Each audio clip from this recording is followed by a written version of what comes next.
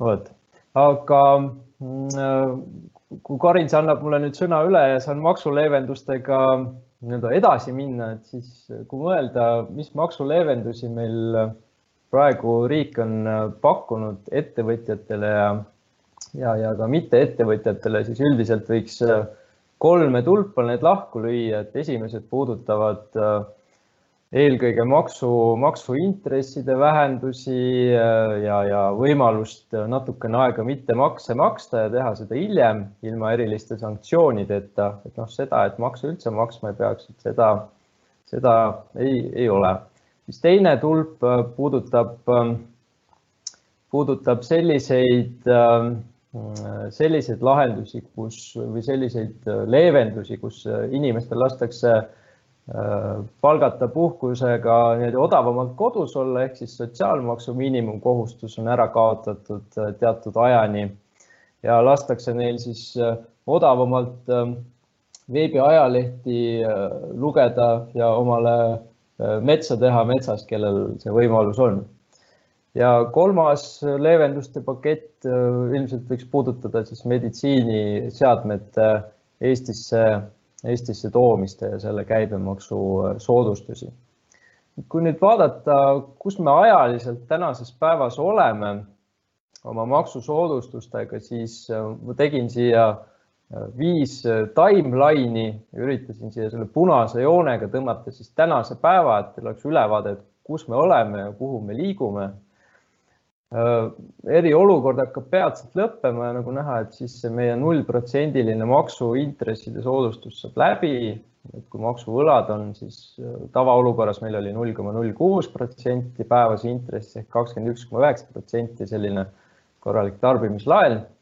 Et siis praegu on 0, aga eriolukorra lõpust nüüd hakkab 0,3% määr kehtima ehk siis teatav soodustus kehtib tuleva aasta lõpuni, kui te makse mingil põhjusel tasuda ei saa.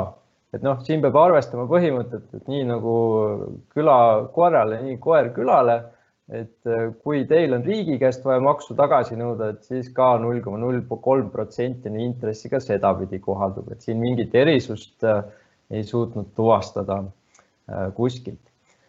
Ajatamine käib jätkuvalt samamoodi nagu varem, tuleb taotlus esitada, kui te tahate oma võlgasid ohjes hoida ja näiteks ka riigihangetel osaleda, et siis sellega saab osalemise omale kindlustada.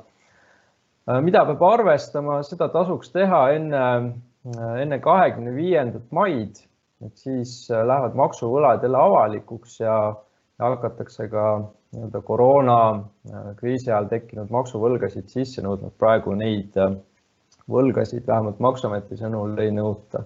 Et enne seda tasuks ajatamise avaldust ära teha, mis on jälle positiivne nüanss, et kuni tuleva aasta lõpuni saab paluda siis 100% intressi alandamist ehk siis maksuintressi just nagu ei peaks üldse maksma. Aga mida Maksuamet siin toonistas on jällegi see, et seda 100% boonust võimaldatakse ikka nendele ettevõtjatele, kes enne koroonakriisi on korralikud olnud. Et kui olid ajatatud võlad, siis olid need ajatamisgraafikus ja täideti ilusti või siis ei olnud üldse võlgasid.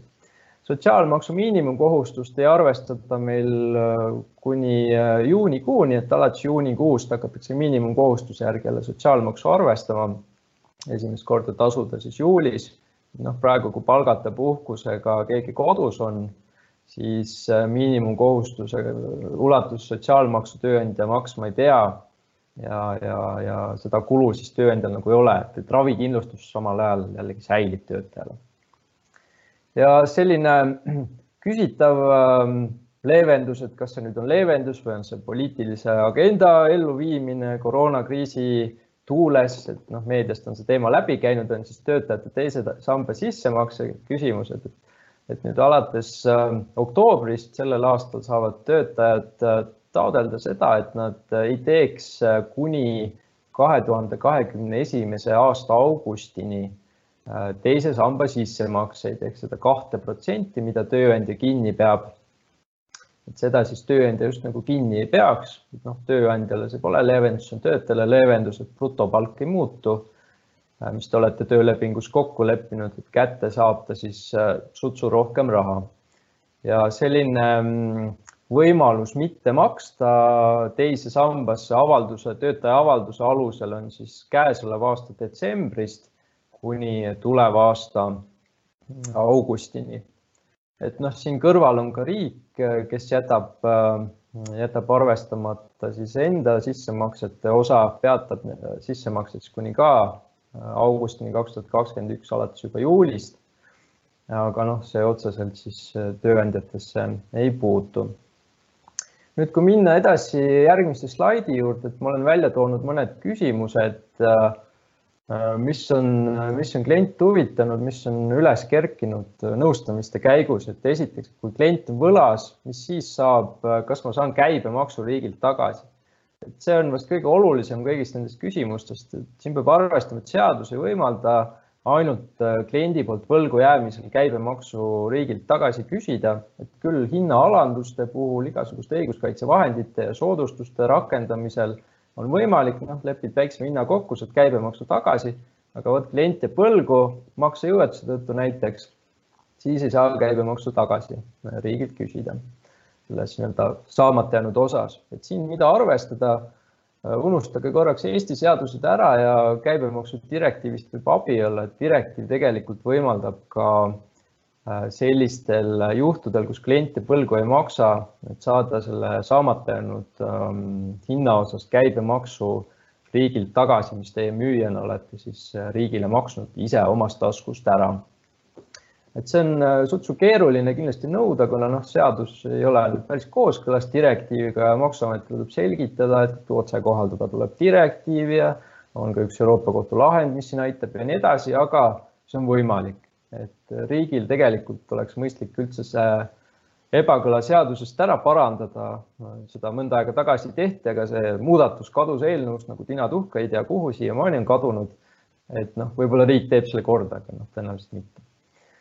Siis mis on veel üles kerkinud piiriüleste teemade puhul, et kui on ehitusplatsid välismaal, osad ettevõtjad balansseerivad siin 6 kuu piiri peale, et hoiavad igat platsi alla 6 kuu, et siis nad ei pea hakkama välisriigis makse maksma, et siin on selline OECD poolne tõlgendus sellele, et kuidas me nüüd siis käitume, kui see 6 kuud läheb koroona tõttu üle, et see moraal on, et koroona pole vabandus.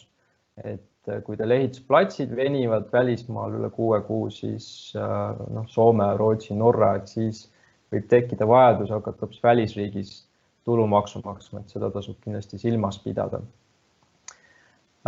Siis omaette küsimus, kas kõik saavad automaatselt 100% maksuintressi vähendust ajatamisel? Vastus on, et automaatselt saab ainult siis, kui te automaatse ajatamissüsteemi kaudu saate paluda ajatamist kuni 20 000 euro ulatuses ja maksuvõlgasid ei tohiks olla enne märtsi, et siis maksuamet on öelnud, et siis võib saada ka 100% ajatamist. Kui nüüd vaadata järgmist slaidi, veel paar küsimust selle kohta, et mis huvitavad inimesi.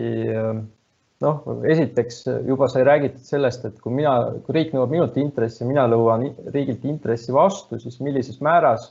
Et siin on see põhimõte, et nagu küla koerale, nõnda koer külale, et mõlemad pidi on sama intress. Mis on võib-olla vähe kasutust leidnud, on meie tore ettevõtluskonto eraisikutele, kus saab madalamas määras maksu makstes teenuseid osutada teistele eraisikutele ja huvitav nüanss ka välismaistele juriidilistele isikutele, et seda aastas siis 40 000 euro piires. Et Eestis LHV Pank pakub sellist võimalust, nii et kui teil on mõni Eestis lukus olev töötaja või teenusepakkuja välismaise ühinguna tahate teenust osta, siis see võib olla päris hea lahendus. Ja viimane küsimus paljudele, et iga kriis on võimalus, mis võimalusi mitte tuulde lasta, et siin hea võimalus üle vaadata oma siirdehinna temaatikat. Et maksustamine grupisisestes tehingutes käib paljuski riske mööda ja riskid kindlasti ja ka tulude jaotus on kindlasti muutunud praeguses seisus, nii et siin võib olla võimalusi oma hindasid optimeerida ja struktuuri ümber tõsta nii, nagu varasemalt on plaanitud, aga oleks just nagu maksu mõttes liiga kallis, et nüüd saaks seda teha.